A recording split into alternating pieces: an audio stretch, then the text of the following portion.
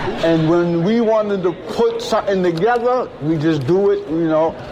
See, we get high, you know what I'm saying? We all hippies, we get high and we just do what the fuck we want to do. We don't care who listening or who not listening.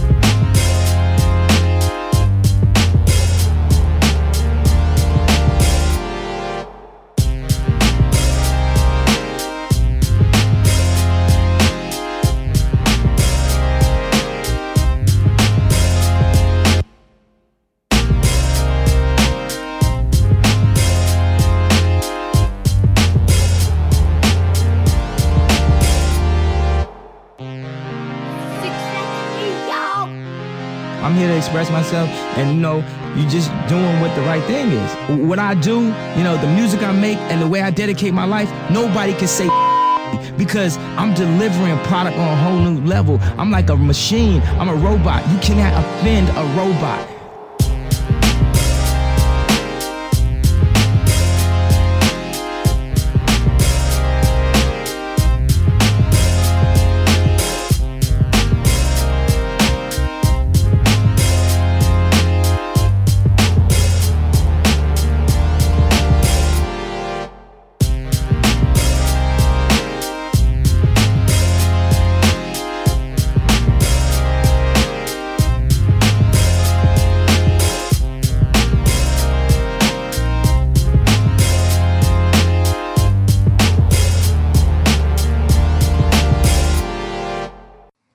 Hello, and welcome to another Pacer Pod. Hello, and welcome to another Pacer Pod. What's going on, everybody? Welcome to another Pacer Pod, and I am super pumped to record this episode because there's a lot of shit that's been going down since the last time I recorded a podcast. Personally, I have relocated myself for the next 4 months about 3/4 of a mile east of Bankers Life Fieldhouse. So I am literally in the belly of the beast for the next 4 months. It happens to work out. It was something I did that worked with my work and was able to make it happen in my personal life. So here I am, recording from the belly of Bankers Life Fieldhouse. No, I'm actually just in my guest bedroom, but I'm close. I can imagine what the stadium looks like from here, and it's awesome because, sorry, I'm gonna brag a little bit here. I was able to go to opening night, and I'm here in the city, and it feels great. It feels great. I'm so excited about the Pacers.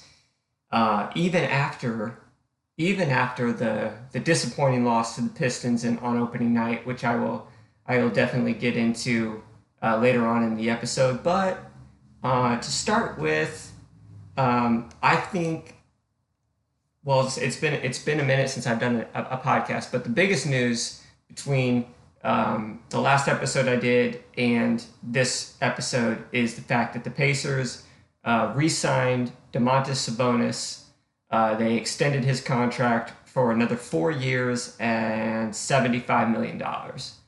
I gotta be honest, this was the first time that I have ever felt any sort of discomfort as a fan when it comes to like a player's contract negotiation.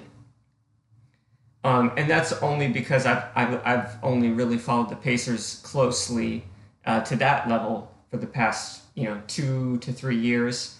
So there was news going on that it was openly out there on the internet that the Pacers were basically shopping Domantas Sabonis, seeing what kind of offers they could get. He was on the trading block, and it was. I don't know. It kind of sucked. I was like, man, I remember listening to Sabonis being interviewed after practice once the news was out there that the Pacers were looking at trade options, and Sabonis was just like, man, now I know exactly where the Pacers feel about me, and blah blah blah. It wasn't a good. It seemed like Sabonis was pissed, and from all I could really tell, it seemed like that the Pacers were willing to make an offer to Sabonis, but he was expecting a lot more money. And so at this time I was feeling like on one hand, it's like I really want the Pacers to re-sign Sabonis, but on the other hand, I don't want them to pay like max. I don't want him to get a max contract. So like I didn't know what he was asking for. But luckily, fast forward a couple days, they come to a deal. So Sabonis gets 4 years, $75 million, which is essentially identical to what Miles Turner got. And so I'm super happy about that. So happy, because I was really concerned that the Pacers were going to not trade Sabonis, but just not re-sign him. And then we would have started the season with him on kind of a disgruntled note. And that was actually the first time over the past 2 years that I've been following the Pacers that I've felt that, whereas like, oh man, the player is pissed at the organization, because that's one thing I think as Pacer fans we've been able to sort of avoid, is that distance between player and management. Like, I don't know, it just seems like for this team everything's kind of been on the positive side, and so this was, to me, the first time that I saw something sort of negative. But it ended up being super positive.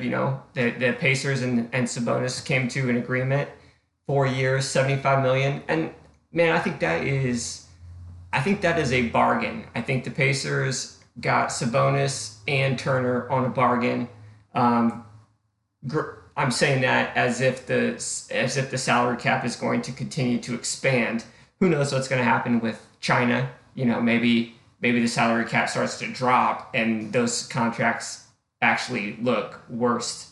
But I'm anticipating, what everybody else seems to anticipate, which is the salary cap going up, and therefore we got Turner and Sabonis for the next 3 or 4 years, costing us about $40 million, which is super awesome, because then you can add in Brogdon for another 18.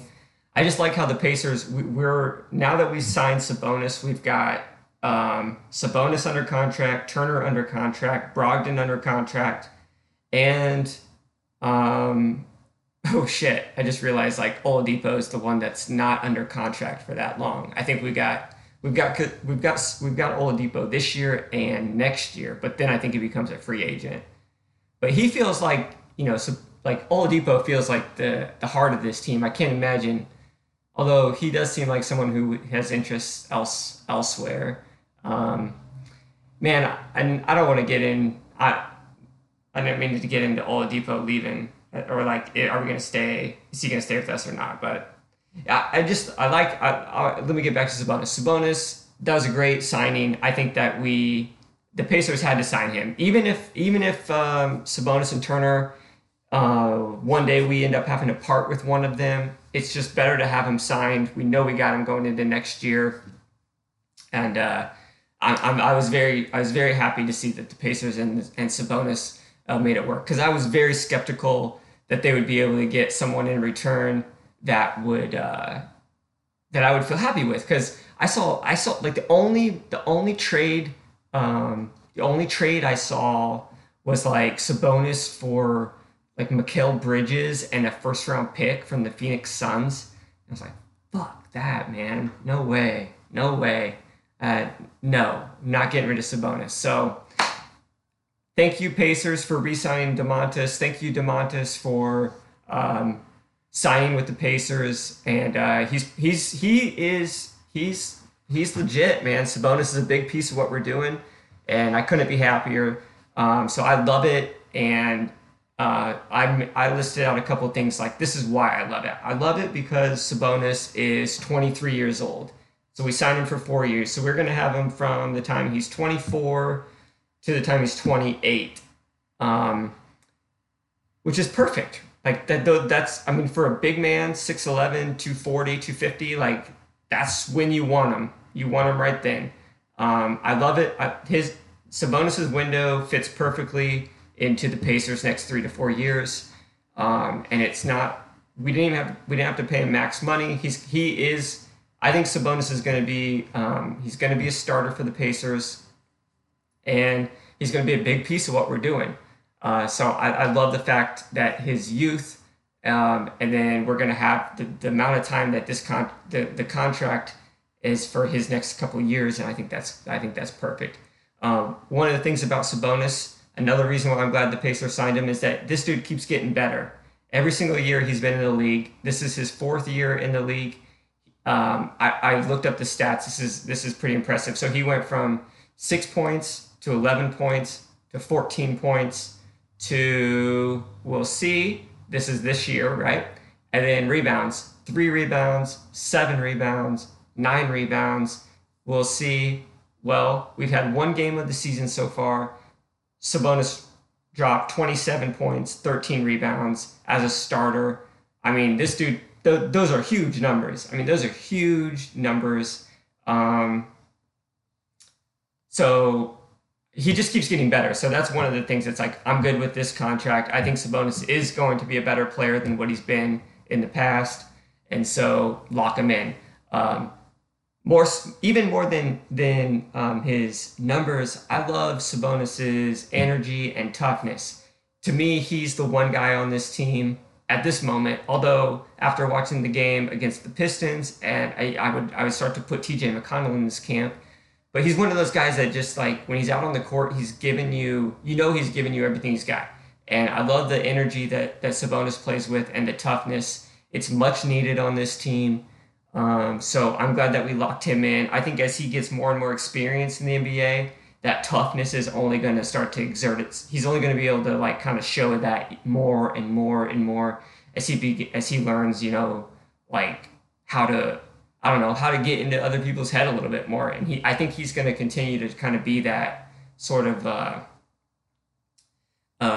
physical enforcer that we need, because Turner, his co-partner, hasn't seemed to. He doesn't have that yet. He doesn't have that ability to, like, Turner makes his money, with his size, but he doesn't use his size as effectively as someone like Sabonis does, at least like on the toughness scale. And so that's one of the things I really appreciate about Sabonis is that he is tough, even though he doesn't have a body like Joel Embiid or Andre Drummond. He kind of bangs with people and he gets rebounds. 27 and 13, it's legit. All right, moving on. I love Sabonis for this actually might be the most important reason. He seems like a great teammate. Like, I love all the shit that him and Oladipo do, all those little handshakes, and the fact that they were both in Orlando, and then they both got traded to Oklahoma City, and then they both got traded to the Pacers. They're kind of like this, unlikely pairing. They just kind of happen to be going on the same path, and I'm so happy that we got both of those guys here in Indiana because they're great. And I don't know, I guess I just think that Sabonis, to me, when I'm watching the games, man, he seems like a really good teammate. He's always he's enthusiastic, and I never see him like kind of pouting or anything. He does cry to the refs a little bit, but it seems like he's always got composure during the games, and I appreciate that. Sabonis was my Boom Baby award winner for last year. When I did my award show, from last season. He was the player that I thought was and this was because, well, I shouldn't say this for sure. I mean, even if Vic would have been healthy the whole year, I still might have picked Sabonis because I just loved what Sabonis brought to the team last year. But Sabonis is one of my favorite players, so I'm super happy that the Pacers re-signed him. Like, gun to my head, Sabonis or Turner, probably picking Sabonis. I hate saying that because hopefully that this works and we can keep both of these guys and don't have to trade one. But if we had to, gun to my head, I think I'm keeping Sabonis, and then I'll do something else with Turner's stuff. I love Turner, so this is even kind of hard to talk about, but it's like I like Sabonis more than I like Turner at this point. So I'm super happy that the Pacers re-signed him. I guess kind of like, all right, so I've obviously hit a bunch of the positives with Sabonis, but like, what about the negatives? Like what more this is like what I would hope to see over the next 4 years with Sabonis that he can add to his game. Number one, shoot the 3-pointer, man. Like last season, I remember talking about how he had a ridiculous percentage. He didn't shoot very many threes, but he was knocking down like 50% or better. It was only maybe like sample size of 20. But so far in preseason and then the first game of the season, his 3-point shot looks broke. It looks completely broken. It looks like he's shooting it with no confidence. Obviously, we're dealing with a smaller sample size, and Sabonis is not a player who's, you don't think of his 3-point shooting as being one of his attributes. But I think that's something that he could bring to the table. And when you watch the games, it's like there's so many times that Sabonis he's literally holding the ball at the top of the key, or at some point on the perimeter, and he's either right behind the 3-point line with his man 8 feet off of him, or he's like a foot within the 3-point line. And it's like, well, I'll take a step back and jack it, but I don't know. I just feel like he has the potential to really improve this team if he can develop a reliable 3-point shot. And he's got it's almost like the same way with like Giannis or Ben Simmons.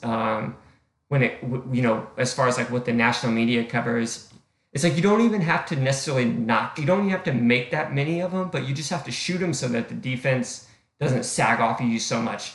With Sabonis, like he grabs that ball, and like he's like I've noticed it seems like he doesn't even look at the basket. He like puts his back to the basket or is just holding the ball like in the triple threat position, like obviously looking to just make a pass. But that pass that he's making is not a pass that's like creating any offense. It's just like it's like just a secondary pass. It's basically he's just like, I caught the ball here at the 3-point line. There's nothing that I can do with it, so I'm looking to get rid of the ball so that someone else can try to do something. But I think he's got a decent enough shot that he should be able to just knock that shit down. So that's something I want to see from him over the next couple of years. What else? The biggest question here, and this is going to lead right into the opening night game against the Pistons. You got Sabonis, you got Turner, we've got him now under contract. Going into this season and seasons to come, will those two be able to control elite big men? I'm talking about Joel Embiid, Nikola Jokic, Anthony Davis, to some degree Giannis, or like we experienced in opening night, Andre Drummond. It's these big physical centers that I talked about it last year. They just constantly dominated Turner and our front court just by getting every single offensive rebound, shooting incredible percentages. So let me just get in, right into the game against the Pistons.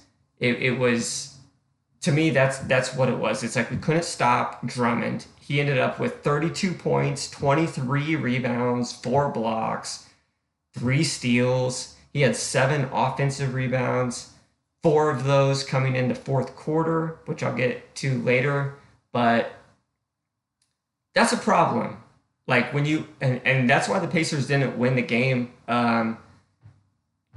Turner and Sabonis, and it's like I happened to be at the game, and I was pretty close to the game in the sense where it's like I could really see what was going on, and I just noticed like on so many of these offensive rebounds that Drummond would get, it was no one was boxing him out. It's like basic stuff, but Turner or Sabonis, whoever was on him, would just the shot goes up, they turn and they look towards the rim and get ready to jump towards the rebound.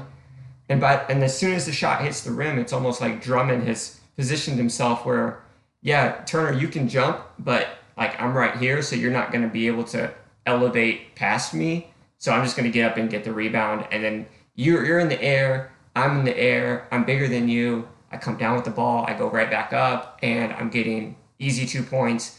And if you're fast enough, you might foul me, and then I get a chance to go to the free throw line, where notoriously I'm a horrible shooter, but tonight I'm going to go 8 for 10 and beat you guys. So I don't know. It was just one of those games where no matter what else was going on, and there was a lot of other stuff going on and stuff that I want to talk about, like other players, what was going on in the perimeter, and the good aspects of Turner and Sabonis. I mean, because those two killed it on the stat sheet, but like, bottom line, it was just, you can't let a big guy, and Detroit played Drummond 40 minutes, which is a ton of minutes to play a center.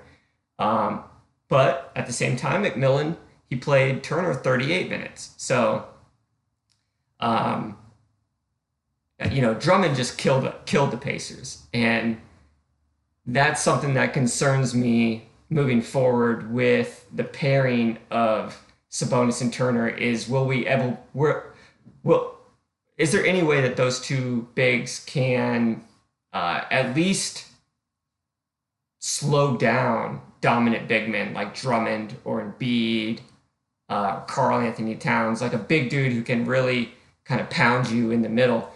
Because Turner he gets a lot of block shots, but he's not really that physical. And Sabonis is like physical, but he's just not really that big.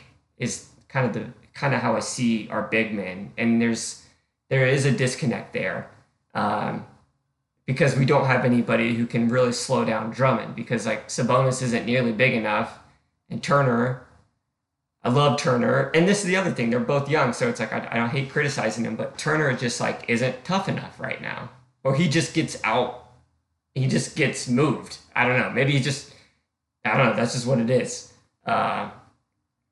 So that's my concern. I'm happy having Turner and I'm happy having Sabonis. They're both young. Like, let's ride it out, because we're going to win a lot of games, because they're going to be able to dominate a lot of other front courts in the NBA. But when it comes down to some of the teams, honestly, like I think Oladipo comes back, and even if Oladipo never came back, I still think the Pacers are better than the Pistons. They just happened to beat us this game. So I'm not scared of Drummond necessarily, but I am scared of Joel Embiid, and I am scared that when the Pacers try to go up against the 76ers, that like we're just going to be fucked, because Embiid and Horford are just going to kill Turner and Sabonis. Like right now, I think that would definitely happen, but maybe those two guys can get better and mitigate that some. So back to the game, right? We're going up against Detroit, home opener. A lot of excitement. There definitely was a lot of excitement. I was at the game, and Oladipo did a little speech beforehand, before they introduced the starters. Actually, that was after they introduced the starters. But it was pretty hype. It was a good crowd, not a great crowd. Like, I think that there's definitely room to improve, just based off the fact that not all the seats were full, but there was a lot of. It was a good attendance. It was probably 95% full, and there was quite a bit of energy. But the Pacers, unfortunately, just didn't give us a ton to root for to start the game. Like, they got down 6-0, and then never took the lead until the very end of the first half. And then essentially the the Pacers, when they took the lead at the end of the first half, I thought it's like, okay, here we go. Like, we are a better team. Even without Oladipo, we're a better team than the Pistons. And then we finally started to show it.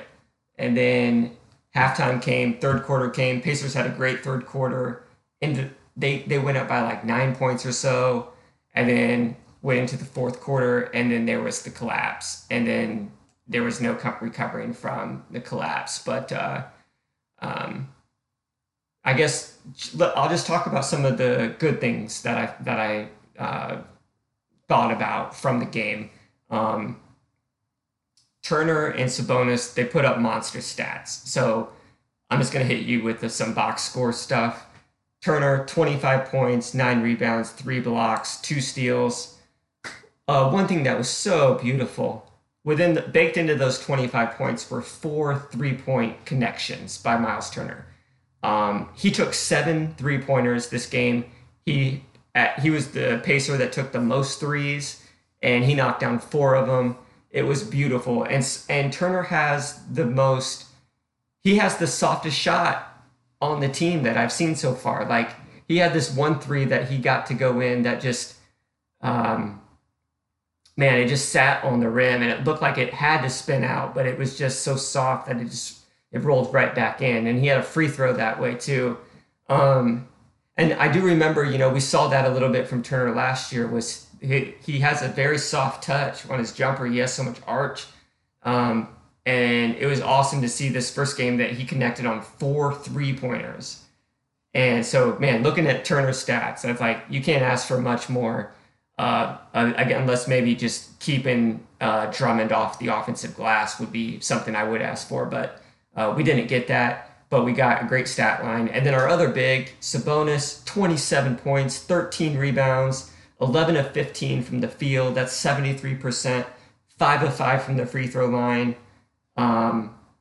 That's just filling boxes. If you're a fantasy player, that's just like looking at your screen and it just keeps going gray, and it keeps going gray in the exact areas that you want it to go gray. Sabonis had a great game as far as number wise. Same with Turner. One thing I did notice was that there was some staggering of minutes between Turner and Sabonis. It was like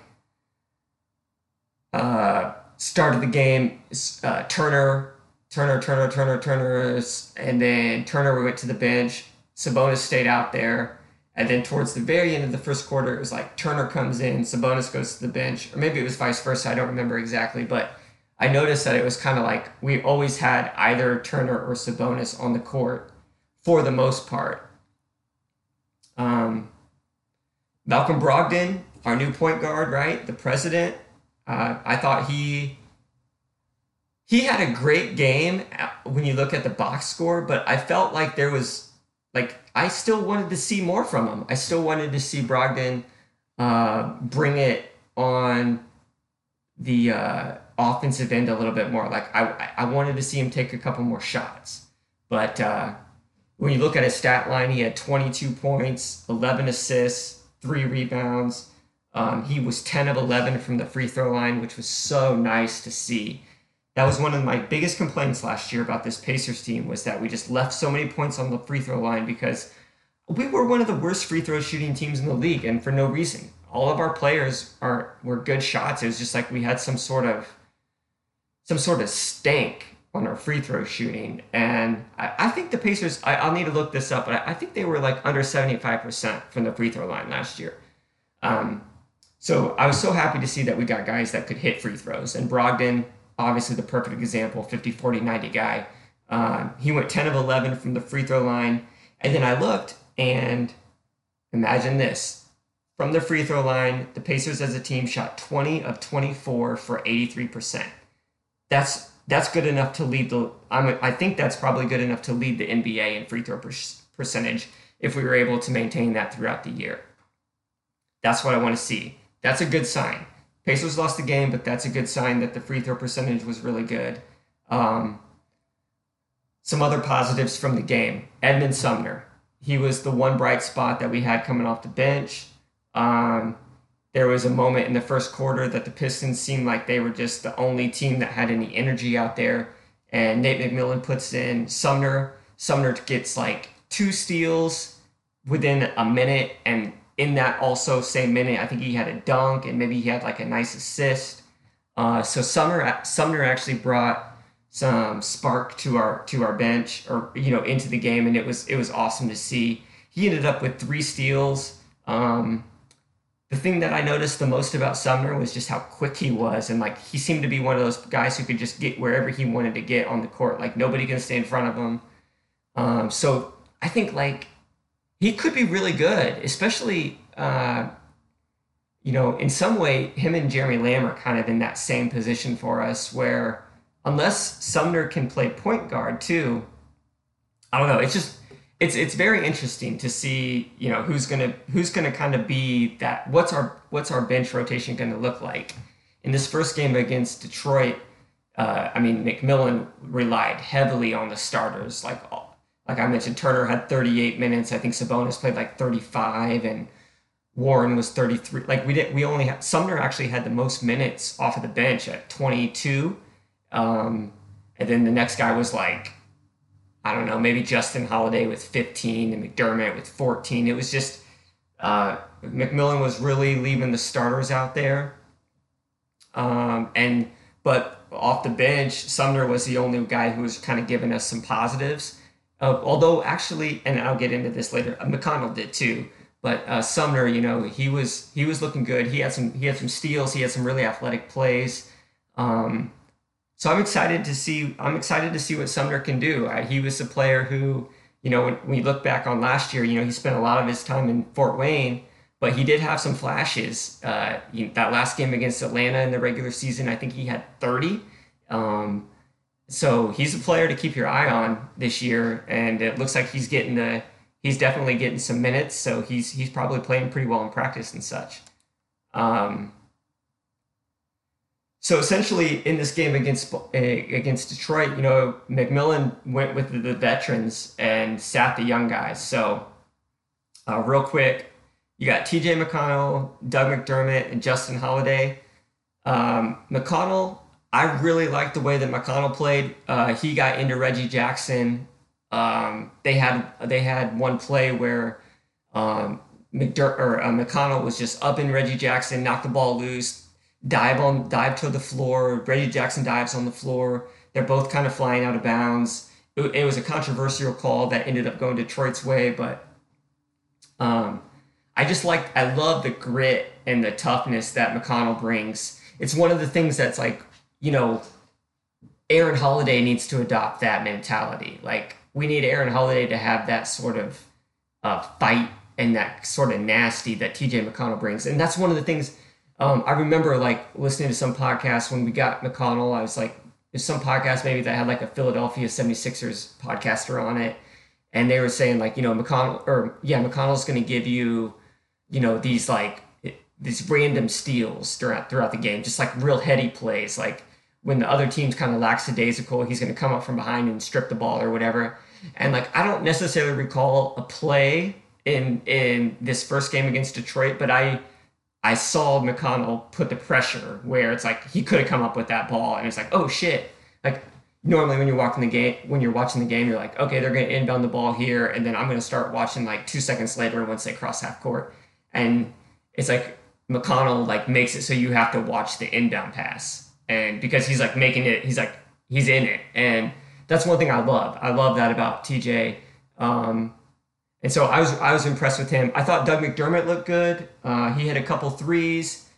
The thing about McDermott, right? It's like if you're going to be in the game, you got to jack, and if you're going to jack, you got to make it.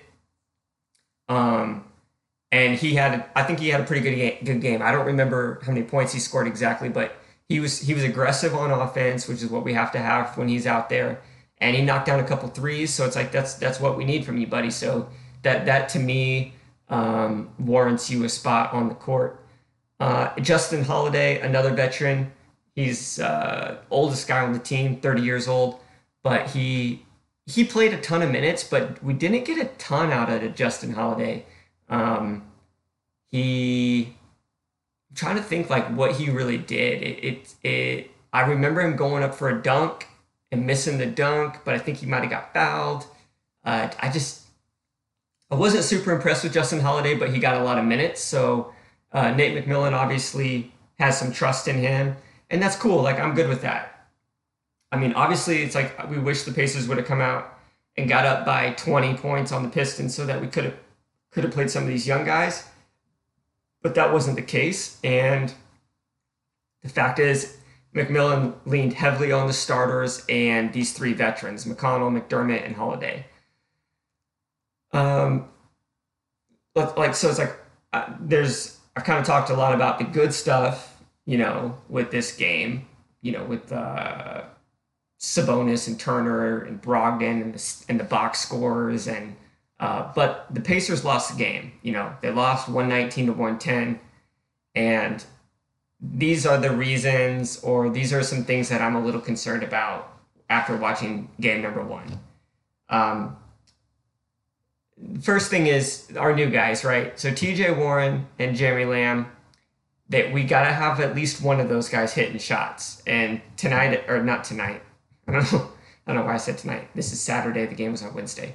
On Wednesday, both of those guys were kind of cold. And when they're both cold, it's going to be tough to win games without Oladipo. So I remember there was that game in India, the first preseason game, the magical preseason game, where TJ Warren scored 30 and Jeremy Lamb scored 20 and, combined for 50 points. It was awesome. Well, this game against the Pistons, it was, back to some sort of reality where they combined for 20 points, 9 of 23 from the field, 0 of 4 from 3-point line. Both of those guys were kind of flat, just didn't give us that spark that we needed. One thing Jeremy Lamb did do was, he did do some playmaking. I think he ended up with like 5 or 6 assists, which was nice. But they were just missing shots. And when they're missing shots, that's the biggest thing that they bring to the team. So there's some guys on this team, like I mentioned it earlier with like Aaron Holiday.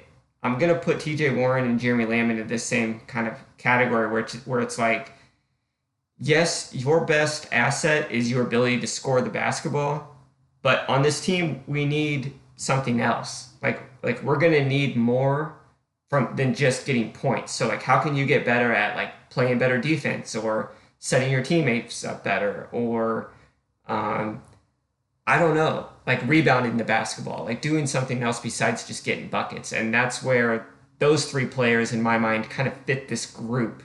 Because other players, it's like you kind of, like Sumner, for example. It's like Sumner, yeah, he's getting us some points, but like we don't necessarily need him to get points because he's also providing a ton of positive stuff on the defensive end, like on the perimeter, like getting 3 steals. He's an energy guy.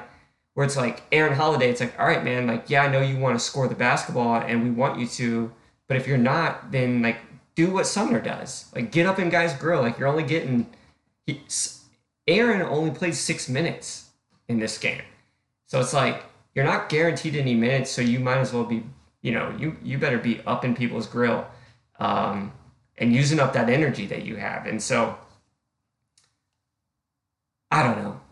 I just I kind of got off on a tangent there, but essentially I thought one of the big reasons why the Pacers lost that game is that we just didn't get much from TJ Warren or Jeremy Lamb. I was interested. One of the things, my biggest questions going into this year is like, what kind of distribution will the shots go? Like who's going to take the most shots? And I'm not surprised with what we got from the first game, and I think that's probably going to be pretty similar to what we're going to see moving forward, which is essentially exactly what I think the Pacers need to do, which is a very balanced attack. So you had the starters, Turner, Sabonis, Brogdon, Warren, and Lamb. All 5 of those guys had over 10 shot attempts, but none of them had over 15. So we had Turner and Sabonis. They both took 15. Brogdon had 13. Warren had 12. Lamb had 11. So I think that's a good way to do it because Turner and Sabonis, obviously with the 15 apiece, we didn't take very many 3-pointers, although let me backtrack a second because Turner took 7 3-pointers, which was nice. It was just, I think that's probably a pretty healthy shot distribution right now without Oladipo, is getting our starters a lot of touches. And so I was encouraged, even though Warren and Lamb weren't necessarily having great games, they still continued to stay aggressive and they took shots. And we need that. And I think moving forward, it's like those two guys are good enough where one of those guys is going to have a good game. And that's going to be enough for the Pacers to get a lot of W's. The biggest negative about the game was the fourth quarter. I mean, in the first half, it was basically all Detroit, but the Pacers were close enough, and they always seemed like they could turn it on and catch the Pistons to the point where they went into half with a 1-point lead. Third quarter, Pacers beat the Pistons, and then at some point in the fourth quarter, shit just went completely bananas. The Pistons outscored the Pacers 36-24 in the fourth quarter. It was just the Pacers were exposed completely by the Pistons in this fourth quarter. And right on our home court, we watched the lead go to 0. Then we watched the lead by the Pistons skyrocket all the way up to 9 or 10 points. And it was essentially they were beating us inside and then they were beating us outside. In the fourth quarter alone, DeAndre Drummond, who I mentioned earlier, had the killer stats, but in the fourth quarter, Drummond scores 14 points. He gets 7 rebounds. 4 of them are offensive rebounds, which essentially I would guarantee that every offensive rebound Drummond got, it seemed to be a putback layup, which would obviously then equate to 2 points. And then on the outside, Luke Kennard was just basically out there playing horse. He scored 16 points in the fourth quarter, just knocking down open jumpers. And the Pacers just looked like they were scattered. They were so scattered in the fourth quarter on defense. They just were completely exposed. And the Pistons beat them. And it felt like it was never even close, even though that the Pacers felt like they had command of the game for 3 quarters. So in my mind, it was like we had 3 quarters and then we played one really shitty quarter and got beat. I remember I watched some of the kind of press conferences after the game, and all the players, they seem to say the right things. They're not making excuses, but they're just saying, we got outworked, we got punched in the mouth, and that's exactly what happened. I mean, it was by Andre Drummond. I mean, you gave up 32 points and 23 rebounds to a player he's not Wilt Chamberlain. Like, all you got to do is be physical with him, and he's not that good. He's a good player. He's definitely a good player, but 32 points and 23 rebounds and just dominating us was just nonsense. So Pacers got to figure out how to handle big guys. What else? It was also a very tough night for the young guys on this team. I mentioned that McMillan. Man, we got McMillan, McConnell, and McDermott. And then TJ. So a lot of name shit going on with the Pacers. But he went with the veterans in opening night, McConnell, McDermott, and Justin Holiday. And it was just a tough night for the young guys. Everybody besides Edmund Sumner seemed to really struggle. And this is something that me and this old guy in front of me were both thinking the same thing, like, Goga Bitadze didn't play a single minute. On one hand, it's like, I don't understand why you're not playing Goga. But on the other hand, one of the things that the Pacers say that feels so good when they say it is like, no, minutes are not just given. Like, you have to earn minutes. And if maybe this is something that's going to make Goga just better and better and better, is like, if he's not getting minutes, then maybe he just has to work harder and harder and harder. I don't know. I'm recording this at 6:24 right now, and the Pacers have a game against the Cavaliers at 8 o'clock, and I really hope that Goga plays, because I'm nervous that he's like not even good enough to play. But I don't know. Goga didn't get any minutes in the game against Detroit, which was that was rough to see. But hopefully we see him soon. I mentioned Aaron Holiday earlier. He played 6 minutes. He took 6 shots, 0 points. Or he was 0 for 6 from the field. He only played in the first half. And, that's what I'm saying about Aaron. It's like he comes in looking to score, which, yeah, that's like the best thing that you do. But tonight was a perfect example. His shot wasn't falling. He had this one shot where, I appreciate the balls of this. He went up to try to dunk and got met at the rim, and it was not able to complete it. But he was definitely, like, Holiday looks super springy out there. I love the idea of a Holiday Sumner backcourt. It is exciting to me because both of those guys are young and they're both athletic, and they can both shoot and play make. But they're not there yet. They're certainly not there yet. And I don't know. Holiday just had a rough game. 0 for 6, 6 minutes of action. That's definitely not what we're hoping for the rest of the season. And TJ Leaf, the guy that we're maybe seeing some more stuff from this year, he only got 3 minutes. He didn't do shit.